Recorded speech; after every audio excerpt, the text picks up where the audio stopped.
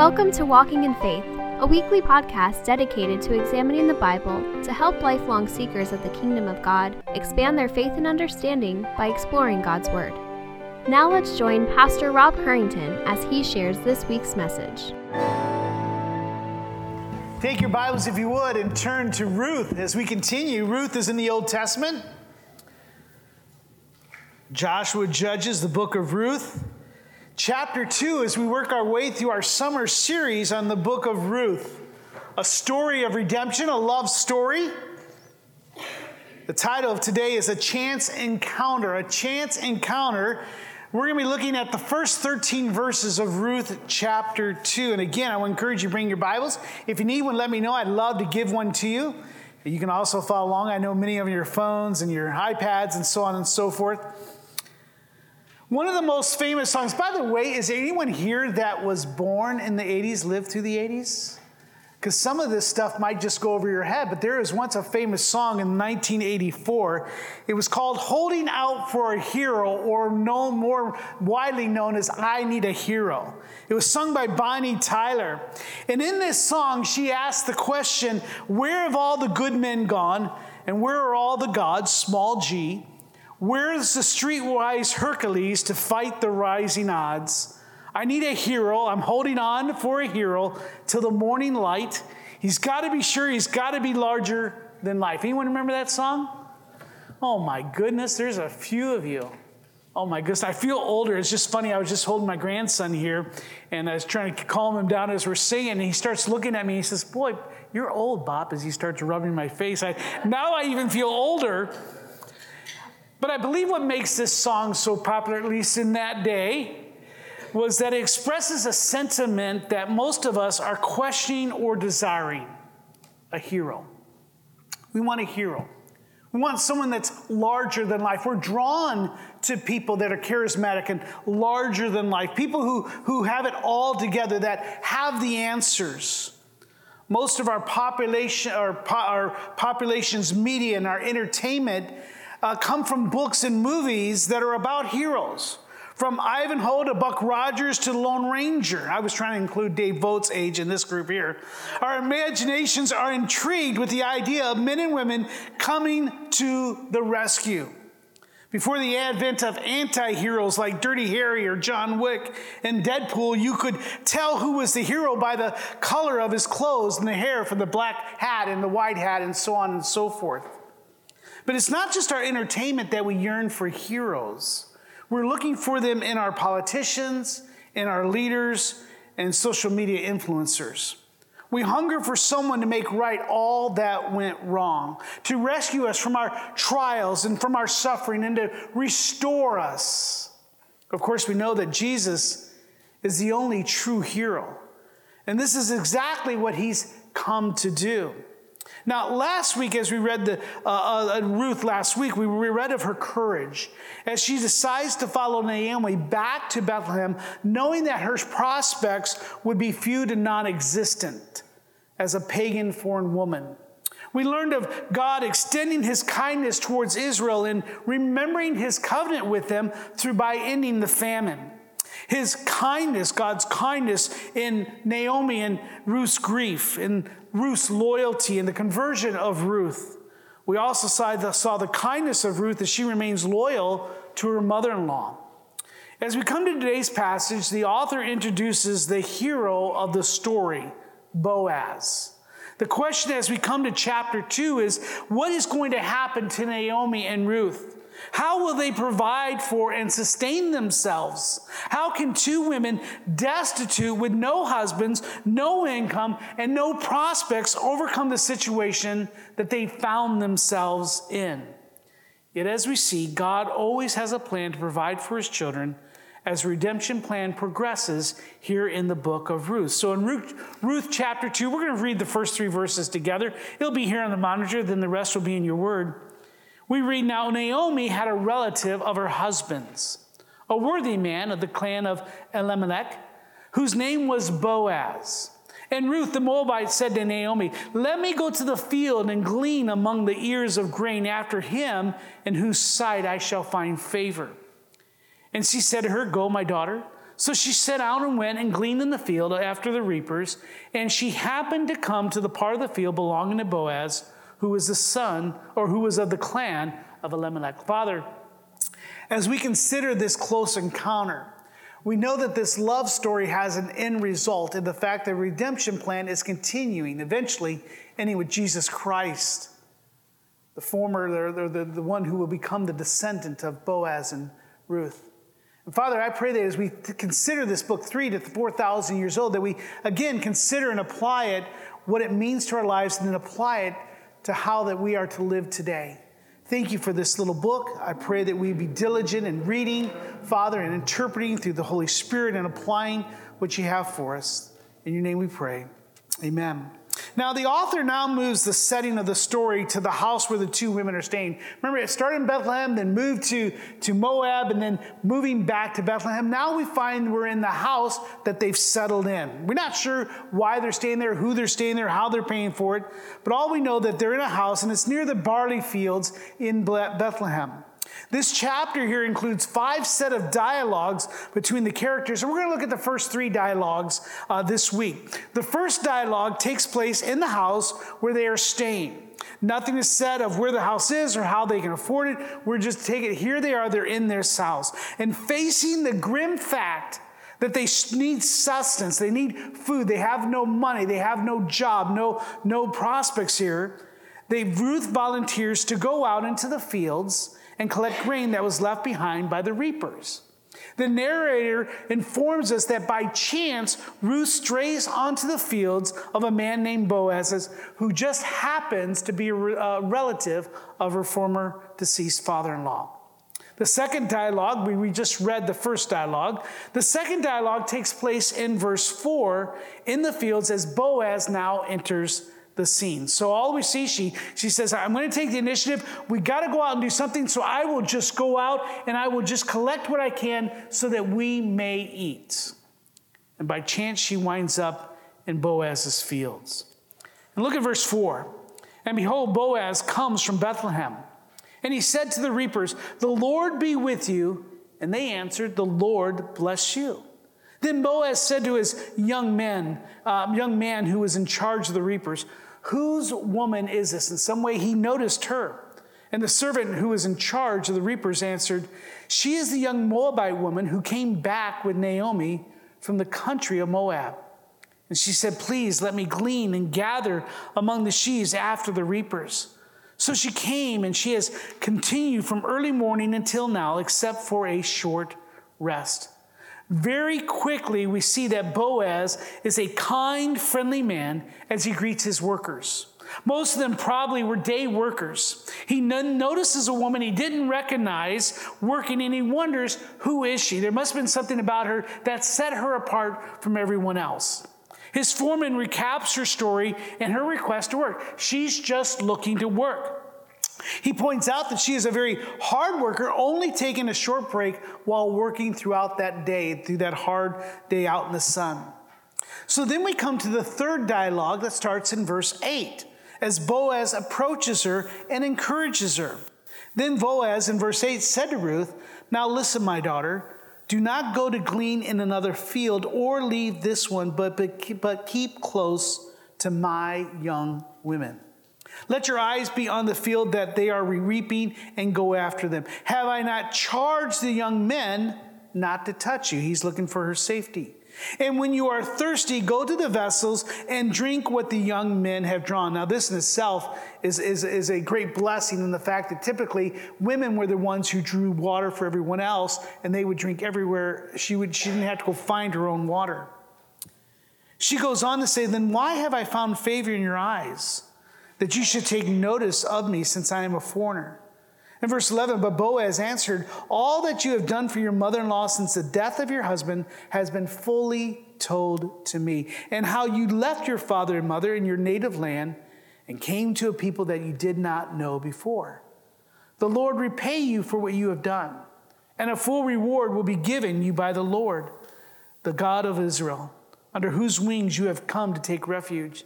Then she said, I have found favor in your eyes, my Lord, for you have comforted me and spoken kindly to your servant, though I am not one of your servants. This is a powerful scene. And in this scene, Boaz shows kindness and concern for Ruth. It seems that he knows her background, at least a little bit of who she is, where she came from, and the circumstances that surround why she is there. His kindness is demonstrated by his insistence that she only work in his fields, allowing her to work with his female workers so she has companionship and protection, and to drink from their water source. She didn't have to go find it. She didn't have to serve someone else. He shows his concern by instructing his men to treat her with respect and provide what she needs. What we're seeing here, remember, this is a time when everyone did what was right in his own eyes. And a young woman, especially a single young woman, would have been at the mercy of some men that would find nothing more pleasure than to attack her. And so he says, stay with my young men. They will protect you. He's showing his kindness. He's showing her mercy and grace. Now, what's interesting and always wonderful about Ruth is that she responds with humility and surprise at his kindness.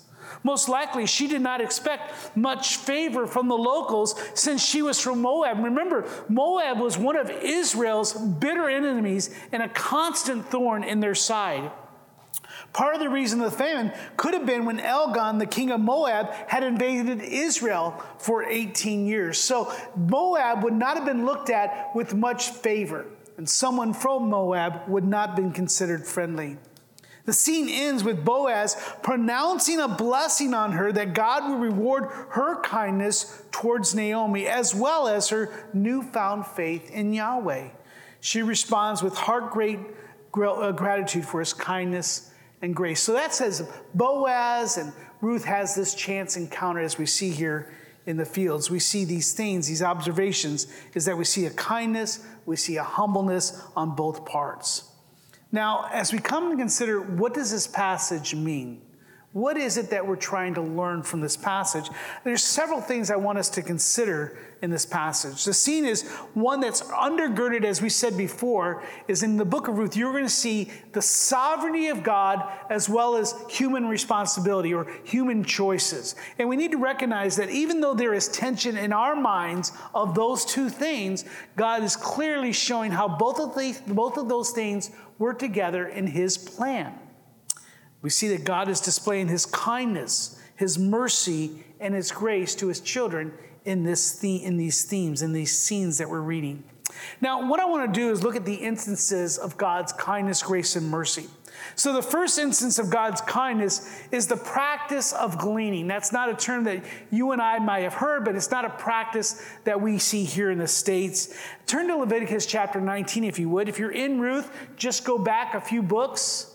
You'll go back past Judges, past Joshua, Deuteronomy. You'll find yourself in the book of Leviticus. Leviticus is where most daily Bible plan readings for the year die. Here we read of Ruth is taking the initiative to go out in the fields to gather up barley. Notice that she is not a hired hand or seeking employment, only taking the opportunity to take that which is dropped or missed by the regular workers. She is not someone who's hired. She's just out there uninvited, just grabbing things that fall down. This was called gleaning. Gleanings were stalks of grain that remained after the first cutting and were to be left for travelers, fatherless, the widows, and the poor. God had commanded Israel before entering the promised land in Leviticus chapter 19. Look at verse 9.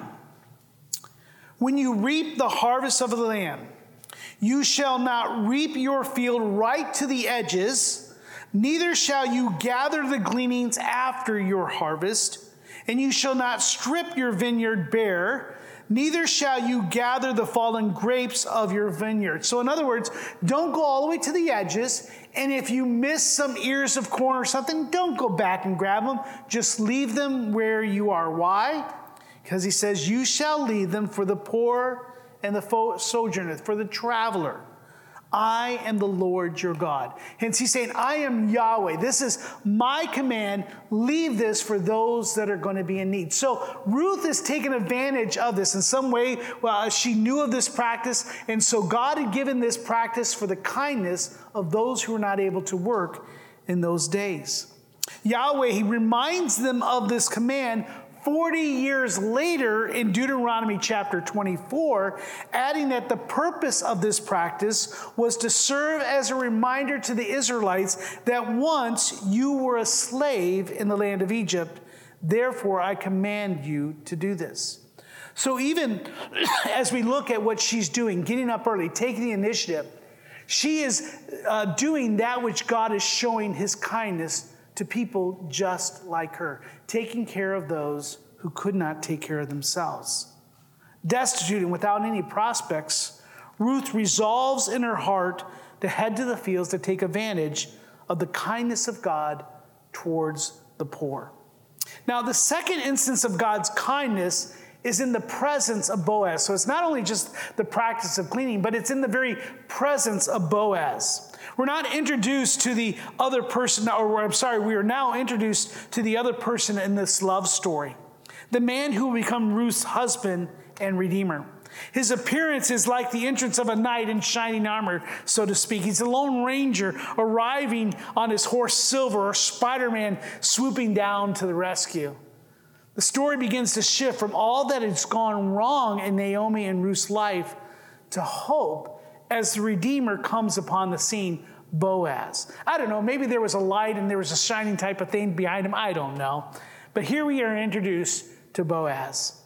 Not much is known about this man, other than the name of his parents and his role as the great-grandfather of the future King David. But what we do see here is enough to know that this man is very unlike his contemporaries of the time. And this is what's so important. His name Boaz means in him is strength. This is a man that is living out what he has been called, just as Ruth's name means friendship, and she's living that out. This narrator catches our attention by noting in verse 1, and I don't know if you saw that, is that he was a worthy man. Did you see that? And Boaz, a worthy man. And he was a relative of Naomi's husband. Now, the phrase worthy man in Hebrews captures the image of a man who was strong, who was brave, wealthy, and powerful. It captures a whole host of things. One interesting tidbit is that Boaz, and I don't know if you know this, was actually the son of Rahab in the book of Joshua. You might recall that she was the woman that ran a house of prostitution in Jericho. She ran a tavern but who was kind to the Hebrew spies. She had hid them, remember, up on her roof and helped them escape detection from the authorities with a request to be spared, her and her family. Not only did Joshua honor that agreement, but allowed her to marry one of the Hebrew men. This could be the one reason that Boaz was so kind to a foreigner, to a form in pagan worship as his mother once was. In reality, Boaz himself is only half Hebrew. But in that, he's the son of another Gentile woman who finds herself in the lineage of Christ. Boaz demonstrates kindness towards Ruth by providing work, water, and protection. In doing so, he is showing integrity and protection for the vulnerable and compassion for the poor. He is a man that models the desire of God in Micah 6:8. As you see here in this meme, it says, "He has told you, O man, what is good, and what does the Lord require of you, but to do justice, to love kindness, and to walk humbly with your God." Boaz was a worthy man. In him was strength. In him was the kindness that God had called him to share with others. Boaz had heard of Naomi's plight. He heard of her return and Ruth's friendship and loyalty to Naomi. In return, he offers refreshment. He honors her faith, her decision to follow Yahweh, and he speaks kindly to her. And as if you notice at the end, he prays for her and asks for God's blessings upon her. He exhibits kindness not only to Ruth, but also, as you can see, in his interaction with workers. What is surprising about this is we learn that the majority of the Israelites in that day were doing what was right in their own eyes. But Boaz is a man who stands above that. Instead of doing what is right in his eyes, he is doing right in what is right in God's eyes. He was a man who was kind not only to his workers, but we see the relationship to him, and the Lord bless you. The third instance of God's kindness, grace, and mercy is demonstrating the provision of God in connecting these two. So as we see a woman from Moab and Boaz, a worthy man, and then Ruth, all of a sudden we see here coming into the scene on this field, this chance encounter of these two people. And it's important for these two people to be together because it's part of God's redemption plan. The narrator comments that as Ruth went out into the fields, she happened to come to the part of the field belonging to Boaz. Now, she was not looking for Boaz's fields. All we see in the first part of this verse is that Boaz was a relative. But as we go into verse 2, she's just going to someone's field. She just wants to find a place where someone has some sloppy reapers and she can pick up as much barley as she can after they walk away. But she happens here on it. Now, again, as you and I read this to the world, they may seem that this is a chance encounter. It's good fortune, or we might put it today as a stroke of luck that they just happened to be in the same field together, and he noticed her and went and talked to her. She didn't intend to go to his fields. He was not intending that day to go find Ruth. But what we see is a chance encounter. And it seems at this time she was not even aware of who he was or what the relationship he was to Naomi and herself. However, as you and I know, there are no chance encounters. There are no accidents or random events. As we learned 2 weeks ago regarding the purposeful sovereignty of God, I want to bring your attention once again to this from John Piper, this quote. The providence of God is his purposeful sovereignty by which he will be completely successful in the achievement of his ultimate goal for the universe. And what is that? It's the reconciliation, right? It's the consummation. It's redemption of his children. He will be successful. But look at the second part. God's providence, here's what's underlined, carries his plan into action, guides all things towards its ultimate goal, and leads to the final consummation. So the narrator, the author here, may say that it is a chance encounter or it just happened, but you and I know better. This here is a divine appointment where two people from two different cultures, from two different parts of the world, are coming together to fulfill God's plan. It may not be clear to these two clueless, soon-to-be wedded couples as it is today. We get the gift of hindsight. But God's redemption plan is right on schedule. As you and I read the Genesis, and then all of a sudden we come into Exodus and we say, what's going on? What happened to all the promises to Abraham and Isaac and Jacob? And then all of a sudden 400 years of slavery. But then we read of God's deliverance, and then we read of all the things that are happening. We're like, what in the world is going on? And then we read of Joshua and all of the victories, but then you come to Judges. It's like, man, is God's plan ever going to come to fruition? Is the promise of Genesis 3:15 that there will be a seed of the woman who will come and destroy the seed of Satan? What is going to happen here? But right here in this short little book, we see that God's plan is happening right on time. Both Boaz and Ruth are integral to the redemption plan as they will become the ancestors of King David and eventually Jesus Christ himself. What is shocking to the original readers of this love story is that Yahweh would include a foreign, former pagan worshiper in this wonderful plan of God to redeem and reconcile his own children. Were there not enough Hebrew women in Bethlehem or around the area for Boaz to marry and continue? Why in the world would he create such calamity in the fact of a famine to run Naomi and her family to Moab, and then for Naomi's sons to marry foreign women, which was against God's command, but then to have those two die, and then for her to come back? That seems like, why is God going through all of this to put these two people together? You and I would probably write a love story that's a little bit different. But this here we see the hand of God. God demonstrating his purposeful sovereignty. This goes to show us that even in calamities and tragedies, God is working for his glory, amen, and for our good. Ruth is just trying to feed her and Naomi. She is not looking for love. She is not looking for a husband. That's probably far from her mind. She is just looking to survive day by day. Boaz is just being Boaz, just a worthy man. He's unaware that God will bring what God will bring about. He's just greeting everyone and being kind and being that type of man. They do not know the great plan of the Trinity. They have not been informed. They have not been included in the counsels of God. They're just going about their daily work.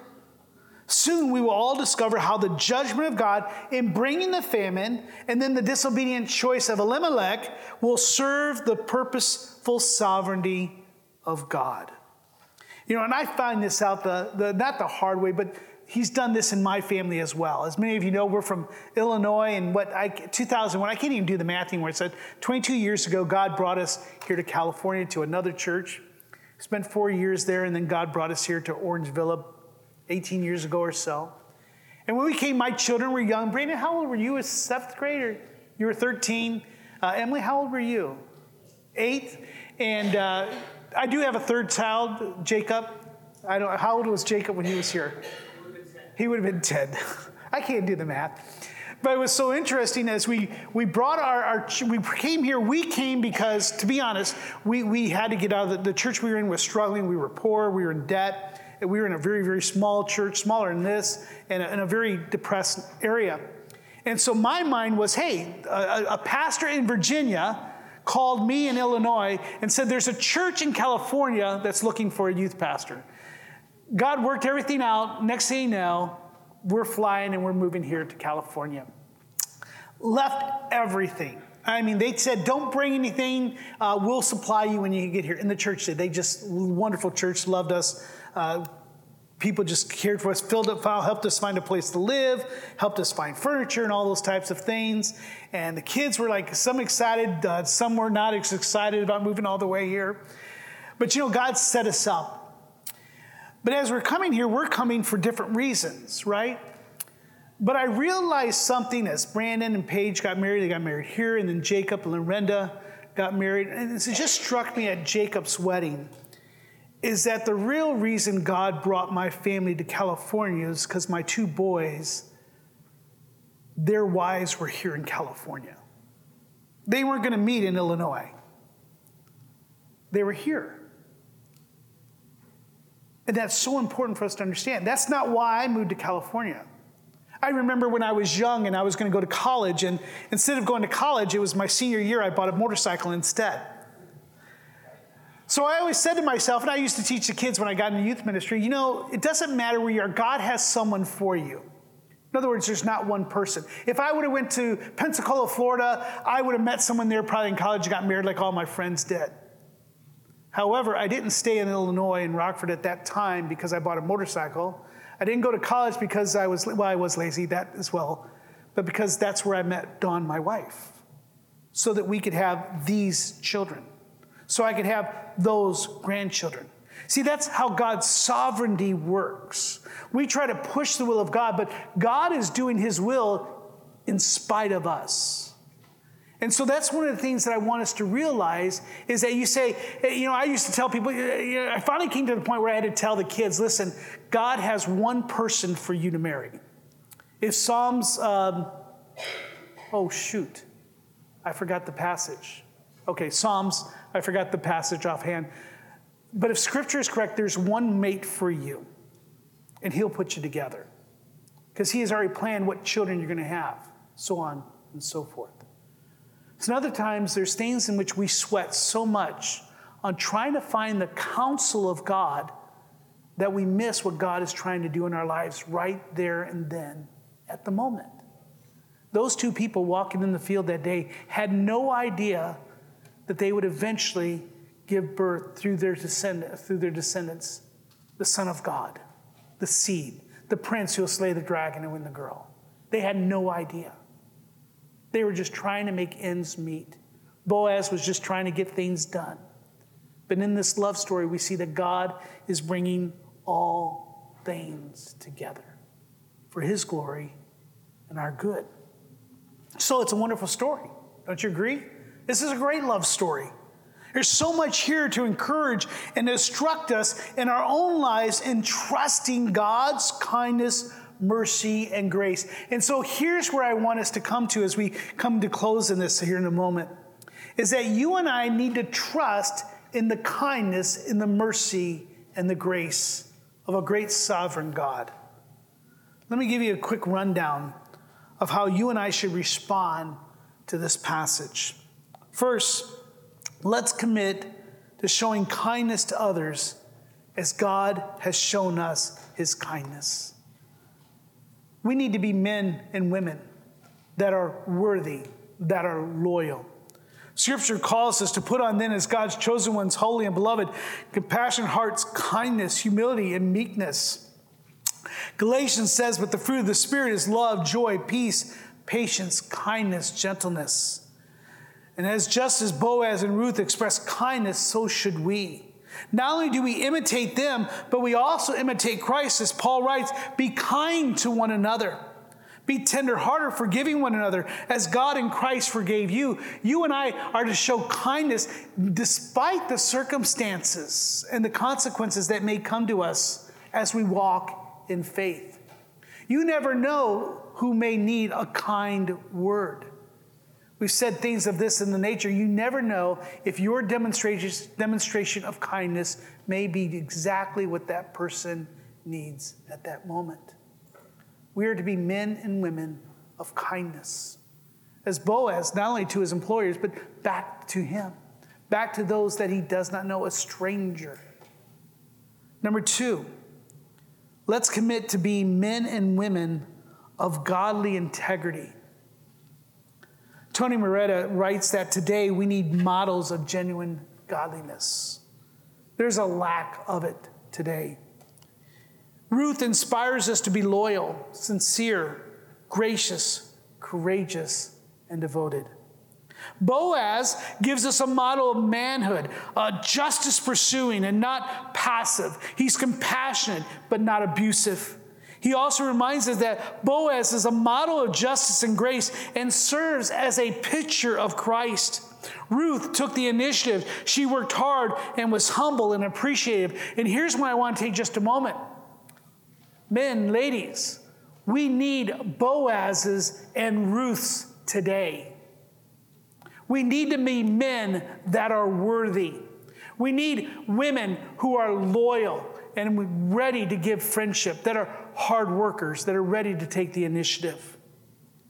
Parents and singles that are here this morning, I would say you need to trust God and take the initiative in just working and living now for God. Many times we're thinking, well, especially a single person, once I get married and have children, then I'll get back and I'll find out what God's will for me. Let me tell you, if you are single today, God wants you to take the initiative like Ruth and like Boaz. Just do what you're doing now, trusting that God will put you together with your mate, with those that he's going to entrust you to and entrust to you.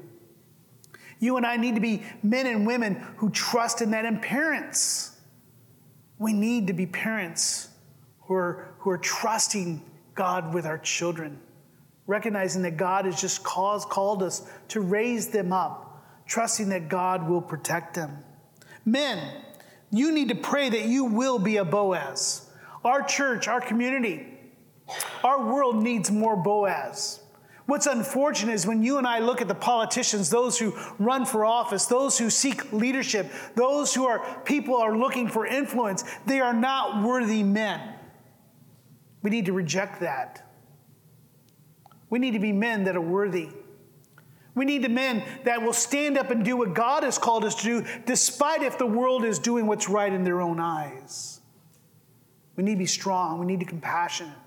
We need to protect the vulnerable. We need to display the kindness of God. We need to be men that are praying, a worthy man. We need to pray that God will give us our Ruth, the one that he has directed us to, the one he has assigned us to. Women, pray that you will be a Ruth, that you're demonstrating the friendship, the loyalty. the kindness, the humility. Then God will bring your Boaz and the Ruth together. We need men and women that are both Boazes and Ruths. Number 3, let's commit to trusting the purposeful sovereignty of God as our refuge. Boaz's prayer for Ruth is a simple and powerful. He prays, "The Lord repay you for what you have done, and a full reward be given you by the Lord, the God of Israel, under whose wings you have come to take refuge." This is a wonderful picture of God's protection, provision, and purpose for his children.